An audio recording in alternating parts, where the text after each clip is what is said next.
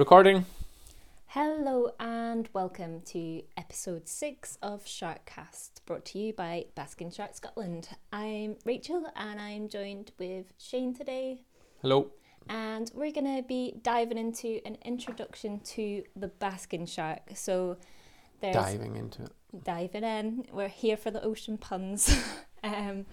So there's so much we can talk about, but we asked our audience on Facebook and Instagram for some questions of what they'd like to know about our favourite shark species. So we'll get to that shortly, but first, Shane, do you want to give us a little introduction to yourself and also to the company? So Baskin Shark Scotland, what do we do, and a little bit about your background and why we're here today.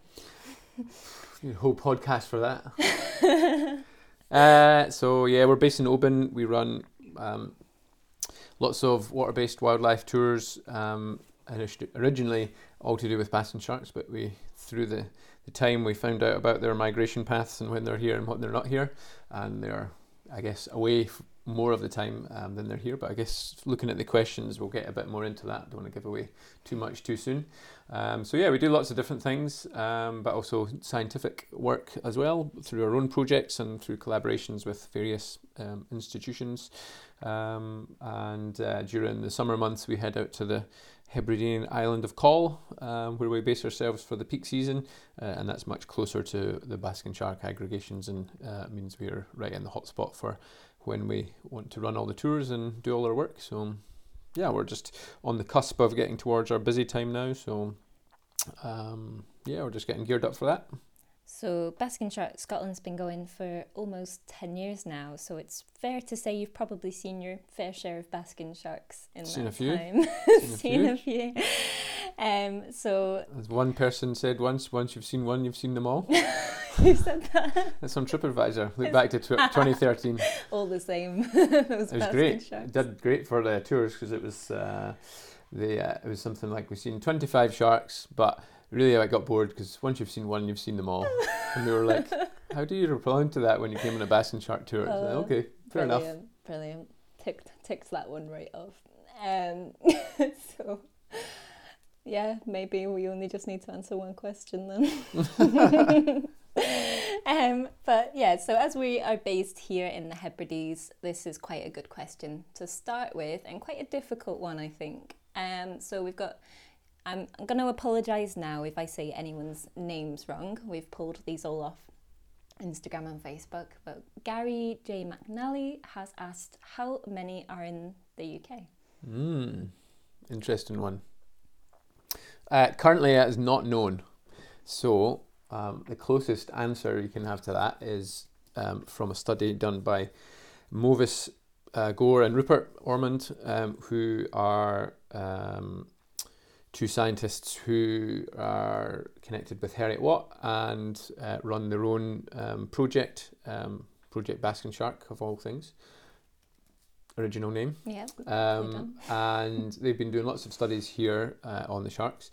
And one paper that came out, which is maybe about 3-4 years ago, after a few years of work, they were doing photo ID. So basically they were going out every summer, taking lots of pictures of Baskin Shark fins and of each side, and making a cartoon of each fin and trying to record individuals, and then looking to do a thing called mark recapture. So they would then continue to take pictures of the fins and then hopefully get a match. So it was a lot of student time sitting looking through different cartoons, and it's quite hard because there's not that much differences on the fin. If you get one that's got like a big notch out of it or some damage, then it's kind of easy, but there's lots of little subtleties in terms of the shape and how rounded the tip of the fin is and all these kind of things, and little scratches and marks and things like that.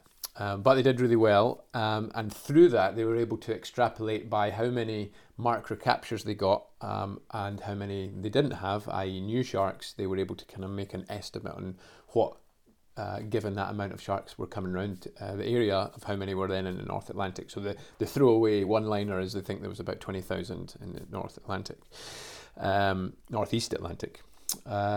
So in terms of a UK thing, then generally the sharks migrate to and from the Hebrides via the west side of the UK and Ireland, and it's likely that a lot of those sharks are similar or the same. There might be different packs or clans that go to certain areas back and forward, but I would say a start point would be 20,000 would probably be not too bad. One other fact from that is they think about 100,000 had been taken out by fishing in the Northeast Atlantic over the last century, so that's a considerable amount less than there used to be even just 100 years ago or 50 years ago even. So yeah, interesting question. It's unknown because they're so secretive, but last estimate 20,000 in Northeast Atlantic. Yeah, well, it's pretty crazy to think because, you know, on a good day on call and you've got sharks everywhere, that's just a fraction of what it would have been maybe 100 years ago. And it's some of the accounts that I always remember is them saying that they're like stepping stones on the sea. I can't imagine how cool it would be to see the sea just full of basking sharks. But yeah, there was an old guy came to the marina on Monday when I was putting fuel in the boat, and he comes from Malig, and he was saying the same. He was out, he used to be, I think it was herring maybe, fishing, and he was chatting about the sharks, and he said they saw the same, like so people come out with these old stories from like the 50s when they went out and fins from, you know, as far as you could see kind of thing. No. Well, that leads us quite nicely into our next question. We've already touched on migration a little bit, but Miss Christy Bell on Instagram has asked, are they here all year round or do they migrate? So don't ask. We did mention that they'd migrate, but maybe you could tell us where they migrate to, and it's also possible that some of them stay in this area. There's a good too, story right? about that. There's a I don't think it's ever got a picture, but there's a guy, Lawson Wood, who's a reasonably famous underwater photographer, wrote quite a lot of diving guides and magazine articles. It's based in southeast Scotland around St Abbs. And he actually saw one in Fort William, which is just up the road from us in Oban, at the top of a sea loch, so quite a dark, it's a dingy, but that's not really a fair word. Top of the sea loch, so it's a lot of peat water goes in, so it's fairly tea-coloured water, and then there's a lot of objects that were sunk there. There's a little dive attraction off the pier, and he was swimming around there in the middle of winter when it was really cold and dark, and a bassin shark literally swam up to him out of the gloom, and the visibility was maybe only, I don't know, 3 meters or 3 meters, and I don't know, is this a family podcast? Shit himself. As this thing, as you would imagine, this huge shark, because obviously we're not really used to big sharks just popping out of the gloom in the middle of winter. So some do overwinter or may migrate later, but most of them from the tagging projects that have gone on through various institutions do migrate off for the winter towards the subtropics. Some have gone across the Atlantic as well, which was really cool. But generally, the ones that have been from the Hebrides, for example, have gone west of Ireland down towards the Bay of Biscay, Azores, Canaries type thing. And the previous tagging papers have come out with really interesting things about them going to depth at certain times of the year, and are generally offshore, so it's not really a place that, you know, we can actually observe them, so it's only by satellite tags and light geolocations that they can figure out where they're going and what they're up to. So it's just a kind of little snapshot into what they're doing at that time, and it's really unknown. But yeah, generally they head off for winter, usually about autumn time, and then they come back in the spring. So usually September, October, usually by October they're away. Although the latest ones we were doing on our scientific projects was kind of mid-October, I think the 18th or 19th. And then the earliest we've had them back is April, so yeah. Yeah, so we just had our first sighting here in the Hebrides last week as well. I think there was 2 sharks sighted, so that's always good news when we've got the fish popping up. But that you're steaming ahead of me on the answers here, so ruining it. We've been asked what is the best time of year to see them. So you did just mention then that the sharks are here during the summer, but the ship lady on Instagram has asked a bit about the ocean conditions and visibility as well being the best time to see them. So maybe you could explain what actually brings them here to the Hebrides and what the ocean conditions are that lead up to that. Yeah, well, that's a tough question because the best time to see them is when there's lots of them around. But you've seen one shark, you've seen them all. Exactly. But yeah, so generally the migration to the Hebrides starts in the spring and culminates in the summer with lots of them around then, which is based on two things of potentially mating, because we have these aggregations that we see lots of behaviours that could point to that's what's happening, but it's also to take advantage of the huge food source that's here, i.e. the plankton which they eat. And our seasonal seas here in the Northeast Atlantic bloom at that time of year. We get two plankton blooms. The first one in the spring, kind of like your grass growing and all the wildflowers growing in the spring with all the warmth and sunlight and nutrients that are available. Simplistic way of saying it in the ocean, but that's kind of roughly what it is for layman's terms.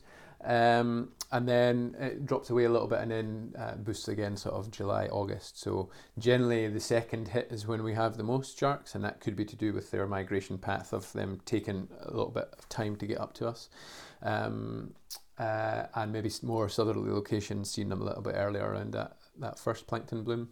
But there's lots of subtleties in that. So like, you know, we've had lots of sharks in the end of October when there's been a late season bloom, and you know we've had, like I said before, 5th of April or whatever it was, a big bloom then, and the water was not freezing cold, but 7 degrees or whatever it was, 6 degrees. But you need to generate plankton, you need all these things. So it's the same thing as growing a plant. You know, you need water, you need heat, you need light, you need nutrients. So generally the best time to see the sharks is when this soup is in its optimal conditions, and that does vary quite a lot. Generally when the sharks first appear, that depends on a lot of things in terms of, you know, what the winter was like, what weather pattern we're in, whether it's El Nino or La Nina, all these things. There's a lot of big oceanographic things going on that creates those conditions for them to first appear. So it is a bit of a lottery, and that's generally why we don't really run shark specific tours or projects earlier in the season, because it is very hit and miss. Because those ones that turned up the other day, you could have, I don't know, I doubt you would really be able to predict that for around here of when they were just turning up. It's just one of these things. Yeah. The other thing you can do is obviously spend a lot of time, which we do, zooming around and looking for them at the peak times. But yeah, generally we run our peak season tours around sort of July, August, September, and that's generally when the water's warmed up nicely and there's lots of plankton around, and when we're potentially seeing these mating behaviours, and that's generally when most of them are around. But there's subtleties within that. You know, there's obviously peaks and troughs, but the interesting thing, and it's always hard to do this when you're looking for sharks, is you need to sort of consider this, just because you're not seeing any on the surface doesn't actually mean that there's none around.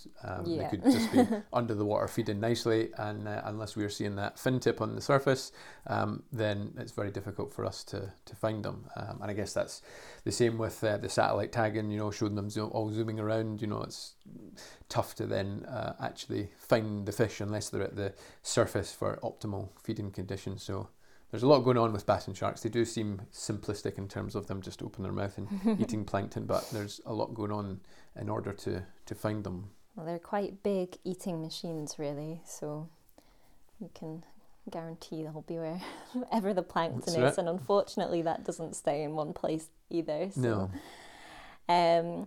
We hope that answered your question. We wish the answer to that was a bit more straightforward. It would make our lives a bit easier too. But answer's yesterday. Yeah. So it should have been here yesterday. The visibility is something we get asked about a bit, and you mentioned plankton soup there, which is a really good way to describe it. So when you do get those blooms, ideally, you don't really want good visibility to see a basking shark because you want them to have plenty of food about. So it's a bit of a catch-22 for photographers sometimes. But yeah, it's in the hands of the plankton gods, basically. Our next one, we got asked this question twice by Shorty Lake District and Col J Van. And they both wanted to know, how long do basking sharks live for? All the hard questions. Yeah. And again, another one we don't know, interestingly. It's funny because all the stuff that you see online has just been replicated and copied back and forward, like how big is a basking shark, how long does it live for, and it's just the same, as big as a bus and weighs several tons and all this kind of stuff. It's just because there's no actual information on how, for this one specifically, how long they actually live for. They think they do live a long time, just because of the way they are, their metabolism, their growth rates, what they feed on, all those things, but they don't actually know specifically how long for. So I think the rough estimate they say is like over 50, but I think most scientific papers or academics would consider that it would likely be longer than that, given it's potentially a bit later before they mature and things like that. Yeah. They're always described of having quite a long life history, aren't they, in terms of sexual maturity, and that's one of the issues conservation-wise, is that they take so long to reach sexual maturity, and then when they do, we think they've got a really low reproductive rate as well. I can imagine it's quite challenging trying to quantify something like the weight of a basking shark. It wouldn't be the easiest specimen to handle, even if you do get those odd ones that are washed up. I don't know too much about how they would go about something like that. But well, you've got all the water weight that's in it as well, I guess. It's tricky. But I don't think they're quite as long as what, like the Greenland shark and all that recent research that came out on that. I don't think it'd be quite as long as those ones. But I think it would certainly be longer than, say, the predatory sharks and some of the other ones. So that's somewhere in the middle. Live fast, die young. Yeah, that's it. Basking sharks live slow. Swim slow and eat plankton. So, you'll find a lot of questions when it comes to basking sharks is that we still don't quite know the answers, but we're hoping through time, the more sighting data we get, the more that we can help contribute towards some of these answers, especially with developing technology. There's definitely going to be some things that... I'm not actually sure how they did it on the Greenland shark. I need to look that up. When was it carbon dating some of their... They took it to the... Was it the one that they took to the Natural History Museum? Or was there two? Because I remember seeing that on a programme, but I saw it was like on a trailer being like driven around somewhere, but they're not quite as big as basking sharks, are they? Yeah, and obviously like their cartilage, I'm not sure they can really get much out of that, but... They're another very interesting and unknown species as well, these deep sea sharks. And leading on to not knowing the answers to questions, this is another one. So FM Wild... This has turned into a rubbish podcast. Ask all the questions, no idea. We've done quite a lot. When do you have any that we actually know the answer to? You answered all the others. I know, but they're just kind of... We don't know yes or no, maybe. You need black and white ones. We'll come back next week with better answers. Yeah, that's it. No. When do they give birth and where? Oh my God. It comes into the same thing, so we just... We don't know about that either. The problem with basking sharks is they disappear off. They do huge migrations. We don't know where they go. Apart from the kind of satellite tagging that showed them going to relative areas, but when they drop down into 1, 2, 3, 4,000 meters or whatever, we just don't have the technology to follow them to that location and see what they're doing. So there's things that we do know. So the things that we do know is we don't see very many small ones here. We've only seen maybe 2, 3 maybe really small ones, and they're quite distinct because they've got a little turned up nose rather than the big full nose of an adult basking shark. So it's likely that they're not pupping beside us because we're not really seeing the young ones.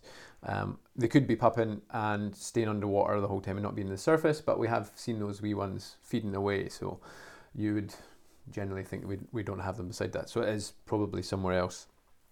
There's interesting data from the Eastern Mediterranean, like Corsica way. There's a cool project there. We have not caught up for a while, but they see a lot of small ones over there, so that might be a pupping ground. And then one of the other interesting things of this satellite tagging, where they've seen them in the late winter, early spring, they seem to all have dropped down to depth around the Bay of Biscay, offshore. They don't know why that is, whether that's before the first plankton bloom and there's food at depth and they're feeding away down there, or whether that's potentially a pupping ground. Yeah, we're not sure. So, but no one really sees lots and lots of them around in any specific location. So it's somewhere remote from human observation. Which is probably for the best. Yeah, exactly. Some of these secrets are best on Yeah.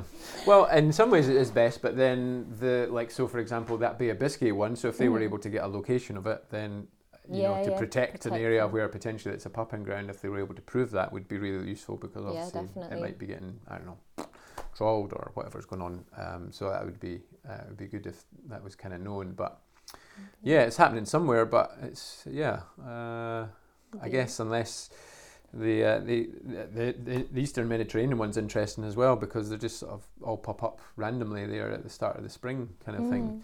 But there's none of the tagged ones have gone through the Straits of Gibraltar from here, so that I'm not sure what they sort of suggest, if that's like a tidal gate and it stops them going in or out, because obviously the Med's a huge place, but and what if they're maybe eating something a bit differently. So interesting, because they definitely have certain areas that they like to be, and with all the amount of time people spend by the coast and in the water, for no one to have seen anything like that. Yeah.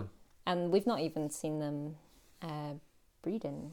No. Yeah. So that's a really unknown part of their life cycle. And they think the gestation's 18 months plus. Yeah. So it's a long time, and it's happening somewhere. But it's not if there's like lots of like fishing data or like them trawled up. No. There was that record of them, the Norwegian fishermen catching one that was pregnant and it spontaneously given birth. Yeah. And that was in the 6 summer. pups, right? Yeah. And that's the only data we have to go off for that as well. Yeah. So that goes back to you saying you get these facts that are bounced around, and they're just such a small sample size out of a huge Well, that could population. be completely erroneous as well, because that could just be one random one that wasn't actually meant to be there, but then now they've based this information on that one instance kind of thing. So yeah. But it's quite cool, because there's lots of unanswered questions that we don't know about them. They're probably one of the sharks that have the least amount of information available. Other ones are a bit easier to get some info on. Sharks. But they, saying that, they did find some things here recently, didn't they, in the Sea of the Hebrides where we're based. But they had some camera, what they called? The toes? Tags, or whatever, And they caught some really cool footage of a glimpse into what might be going on down the bottom, where they were exhibiting some really unusual behaviour. So we are finding out new things about them all the time, really. But there's, a long way to go. We've got a few questions now, all from Robert Lipner on Facebook. So thank you for sending these through. And the first two are about scarring. So when we do encounter sharks, we take quite a lot of sightings data, and one of the things we do look at is any unusual markings on the sharks. And so if you've seen them on photos, you might have noticed this yourself. But Robert's asked, how extensive can the white blotching be to the underside of the head and flank? And why have many basking sharks got white snouts? So I'll ask you those together, because they're quite similar. Yeah. Well, yeah. Hard to do without pictures, but we get lots and lots that have got various markings on them. A lot of scar damage. We've got actually our little resource from the boat in front of us that's got nice one that had evidence of being wrapped in a rope that had been rubbed around, and it's kind of got the scar tissue from that. So generally, I don't know, obviously the sharks' skins are tough, but also abrasive. So when they're mating, they'll bite onto each other using their little teeth. So that causes scarring on their fins. But they obviously interact with each other as well, and potentially bump into things. And we've even seen them roll up onto the rocks, whether that was intentional for parasite removal that went wrong and it went a bit extreme, or whether it was a bit ill and just mistimed a wave. Obviously they get into coastal areas where there's lots of rocks, and we've seen them on top of the kelp really close, and they breach out of the water. So they definitely get themselves into a bit of mischief, and it's probably all damage. We have seen they get lots of parasites as well, like the lampreys and like copepod parasites. And you also see them with kind of like almost fungal patches as well. So Yeah. Unlike maybe some of the other, well, I was going to say like white sharks. I mean, sometimes our predator sharks look a bit more clean, I guess. Maybe the faster swimming ones are a bit more streamlined, or have different maybe skin denticles that do it a bit differently. But basking sharks seem to have a lot more on them and growing on them. They do look a bit other grubbier than the sharks, don't they? But I don't know if it's the kind of slow speed that they go at and Yeah. cruise at, and it's hugging the bottom and that kind of thing that sort of promotes that style of thing. Life in the deep sea. Not quite as So a lot of it can be sort of like damage from interactions, from behaviours. Yeah, it's interesting because sharks have this amazing capability to heal. So you do see these white marks like from the lampreys that are just perfect little circles. And we'll post some photos online that you can have a look at for a bit of a reference. But if you've never seen a lamprey before and you're a bit squeamish, I wouldn't be Googling those. Yeah, Google a lamprey's mouth. Nightmares for a week. You'll not sleep. But they are something we do see attached to the sharks sometimes, and you can see where they've come removed, and all these little things give us a bit more of an idea and a picture of what they have been up to. But the noses especially is a funny one. We're just looking at some photos of those before we started, and again, is it ropes or rocks, or they just got an itchy face? Like, what are they doing? Yeah, well, they definitely get into their like feeding trance and all that kind of stuff, and you've seen them almost like, when we've stopped the boat and then they keep swimming towards you, and it's like you don't want to start and get out of the way, you just stop, and then it's like, is it actually just going to swim into us? And they normally just the last minute they kind of head off or whatever, but they probably get themselves into a bit of mischief like that. I guess the nose is fairly prominent in them, so that's the kind of pointy bit at the end that they get damaged. Poking out of the surface too. I wonder if that ever has anything to do with it in the beginning. Yeah, we've never really seen it as well, because obviously they've got a lot of their nerval mass and their abilities is based around their sense of smell. And I always wonder, I've never really seen it much. We've seen them stacking up in the water column underneath each other, but I always wonder how close they need to get each other to figure out who's a male, who's a female, and I don't know, like we possibly that signaling to mating hormones, and maybe the nose gets a bit abraded when they're getting a bit close and stuff. I'm not really sure, but like dogs. Yeah. So there's all those kind of things, but we only get this tiny little snapshot into what we see just during these times, and you're just kind of making educated guesses based on your observations and things. And obviously the camera tags help a bit more as well. That is an interesting thing as well, that we do see scarring which could indicate mating as well, which again, that's putting pieces of the puzzle all together, that we get all these sharks here in the Hebrides during the summer. Like many of our questions, it's still a bit of a mystery. And this next question as well from Robert, it's quite a tricky one. So basking sharks do look very prehistoric, and again, they're really unique compared to lots of other shark species. So we've been asked, when did the first basking sharks evolve? A long time ago. What was it you were looking up?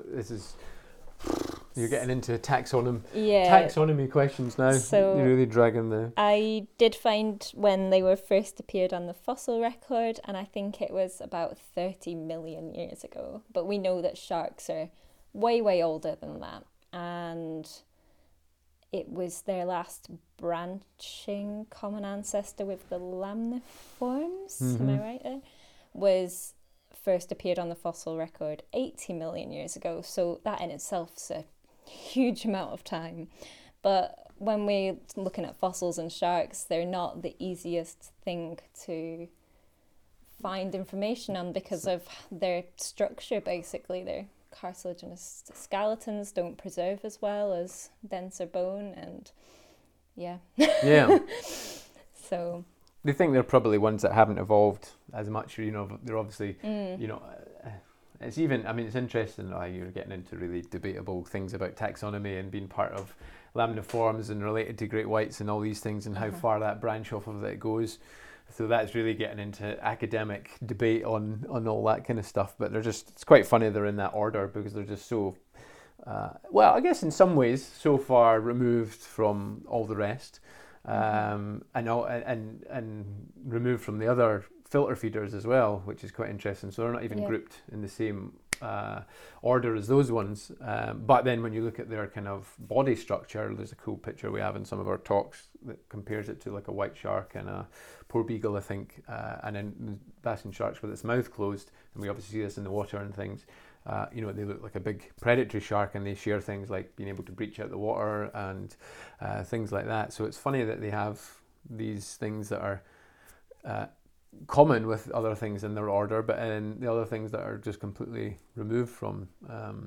Yeah, definitely. They definitely have that silhouette when their mouths are closed, which is a little unnerving sometimes in murkier water.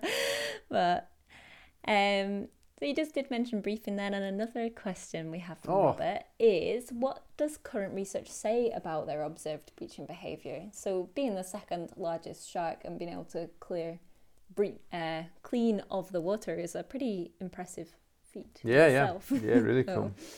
Yeah, we see quite a lot of it. Interestingly, it's some of the behaviours that we note as well, and like there's definitely times of year where it happens more potentially around these mating times, and maybe in the early season or the late season when we've had aggregations of them, we haven't seen the breaching at that time, which is interesting. So it does seem to be related to when there's a lot around, and then therefore you could suggest that it was also to do with courtship and things. There has been some papers recently, I think one out of Exeter, one out of Belfast, looking at it. I think one had accelerometers on a tag, which was quite cool. So they looked at the kind of velocity that they would breach and how often they would do it and at what times. And there was some really interesting stuff came out of that. Like a lot of the breaches were at night of all things, and they kind of looked at the depth that they would breach from and the speed and things. I'm sure that they recorded it was meter per second. It was something like 5 meters per second they sped up to. So pretty fast for that size of animal, which generally eats small things that aren't very highly nutritious, and not like a predatory shark that would, like a white shark that would, patrol the depth and be looking for silhouettes in the surface and attack from underneath. But at the end of that behaviour that burns a lot of energy, they get a big meal like a seal that's high in energy, whereas a basking shark, which will spend all day eating plankton, not getting as high a value meal as what a seal would be, you burn in quite a lot of energy breaching out. Although those papers also went into the metabolic cost of a breach, and they sort of suggested that it was a lot less than we think, because they sort of made some suggestions about how much a shark would feed, how much energy it would get from its feeding behaviour during the day, and what the metabolic cost of a breach would be, and then obviously compared that, and it was a bit less than what you thought. I can't remember off the top of my head what it was, but I think it was like 1/20th or something, which seemed quite low. but from a kind of observation point of view, but interesting anyway. So generally, before you've generally said that breaching is probably not to do with anything else apart from mating, because of the energy cost of the animal, which has been evolved to be so specific and streamlined and adapted to being efficient for eating plankton, and to do this breaching behaviour, which seemed magnificent and costing lots of energy, just seems to be the other end of the scale from them being an efficient filter feeder. So it must be to do with reproduction. As we said before, there's lots of these parasites that they have, and many other animals do funny behaviours like that to clear themselves of parasites. And that's always been bandied about as well, but people have said, well, is the net gain of efficiency in the water from losing these parasites worth the energy cost of them jumping out of the water? And yeah, that's just sort of been debated around, but potentially we think it's more to do with aggregation, courtship or reproduction, which would obviously negate the energy cost, but maybe through that they have the added benefit of getting rid of some parasites at the same time. So yeah, there's some really interesting papers on it, worth having a little read up on them. There's probably some articles and things about it as well. But it's really interesting. Was that the same study that did the metabolic rate that was timing them where they were doing multiple breaches, like 3 or 4 in a really short amount of time? We've definitely seen that as well, but it's hard to know whether it's the same shark as well, kind of thing. Yeah, true. It's the same bit, and you're like, is that really the same one going for it? And we've got drone footage, I think, of like one breaching after each other and things like that. So it's different, and we've had it like super close to the boat, like unannounced, and then them just popping up everywhere. So it's pretty disconcerting a bit when they're that close, but spectacular as well. And most people don't really know, or maybe a bit more these days, but didn't really know that they jumped out the water. So it's a pretty cool thing to watch. It's so contrasting to how we normally see them, so it is really special to see them do that, especially just because they're so big. Seeing 10-meter shark fly out the water. So yeah, that's the theories that we currently have on that. And then this next one is a bit of a tricky question too. So, are there any cases of known predation by orca, white sharks, etc. on basking sharks? Not that I know of. It's interesting. Again, this long old answers to all this. So, no, we've not heard of any of that, or I've not personally. You have. I'm not aware of any records of it.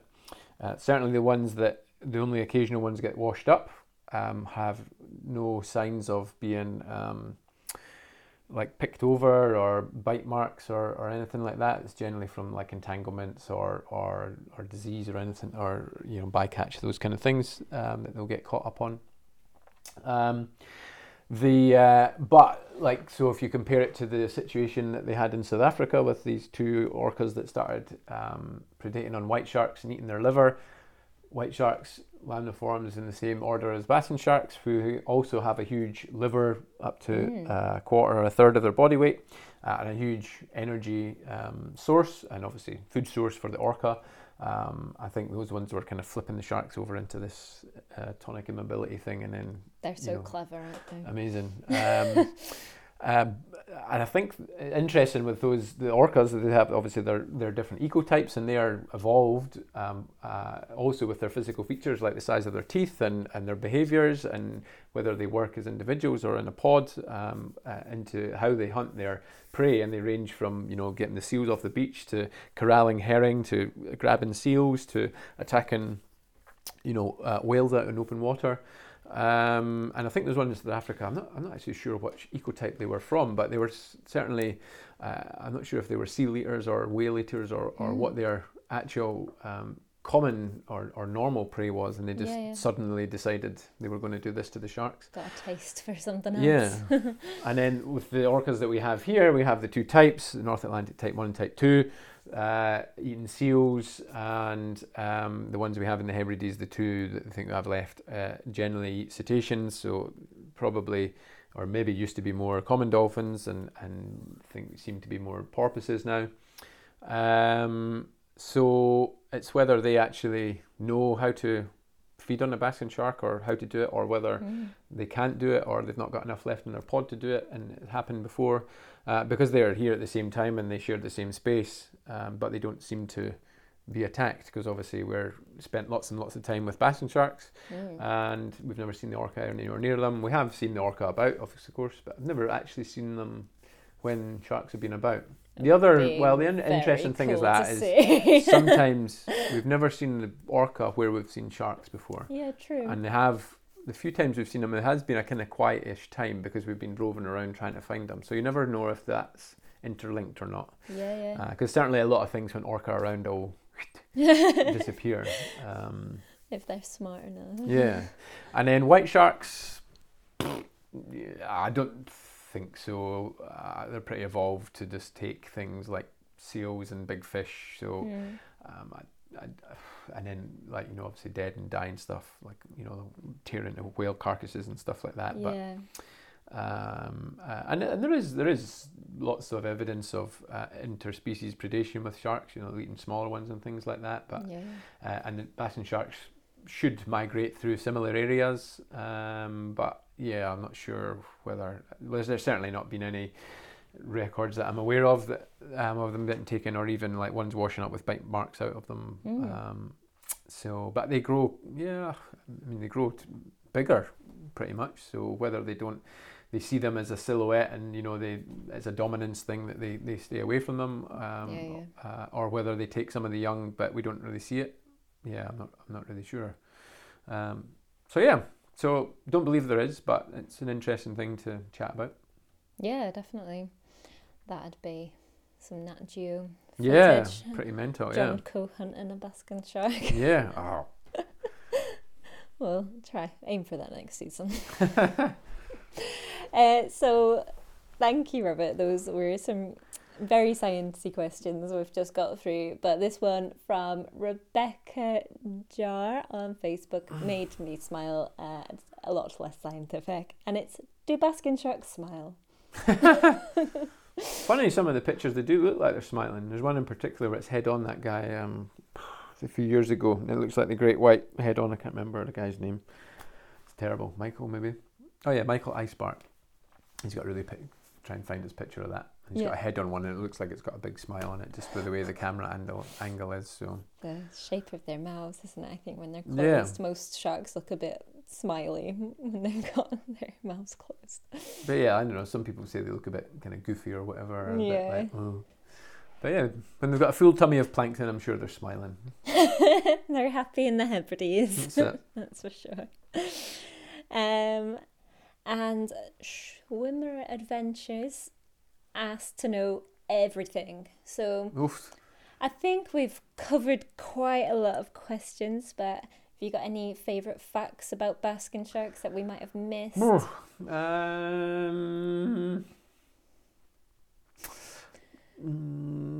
big male that we have that turns up every year is called Dangerous Dave. You have to watch out for him.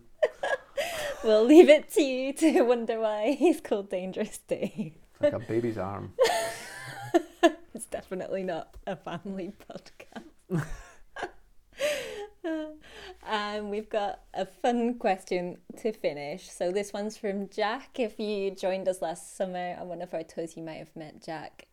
And he wants to know, who do you think would win in a fight, a whale shark or the basking shark? Classic. Guide Jack and his classic. Yeah. I have to think of a funny answer for it. Well, whale sharks are number one biggest shark in the world. Basking sharks are second. So whale shark would have bigger length, but basking sharks breach out of the water and probably swim faster, I guess. Yeah. Although, I don't know, I'm not sure about that. I'm not sure what the maximum speed of a whale shark is, because they're quite big. They do move slowly, but quite a lot of power, I guess. But I don't think I've really seen them moving particularly fast any time. They don't seem particularly streamlined, like, the basking shark, when it's got its mouth closed, has quite like a pointed face, whereas the whale shark's got this big flat head.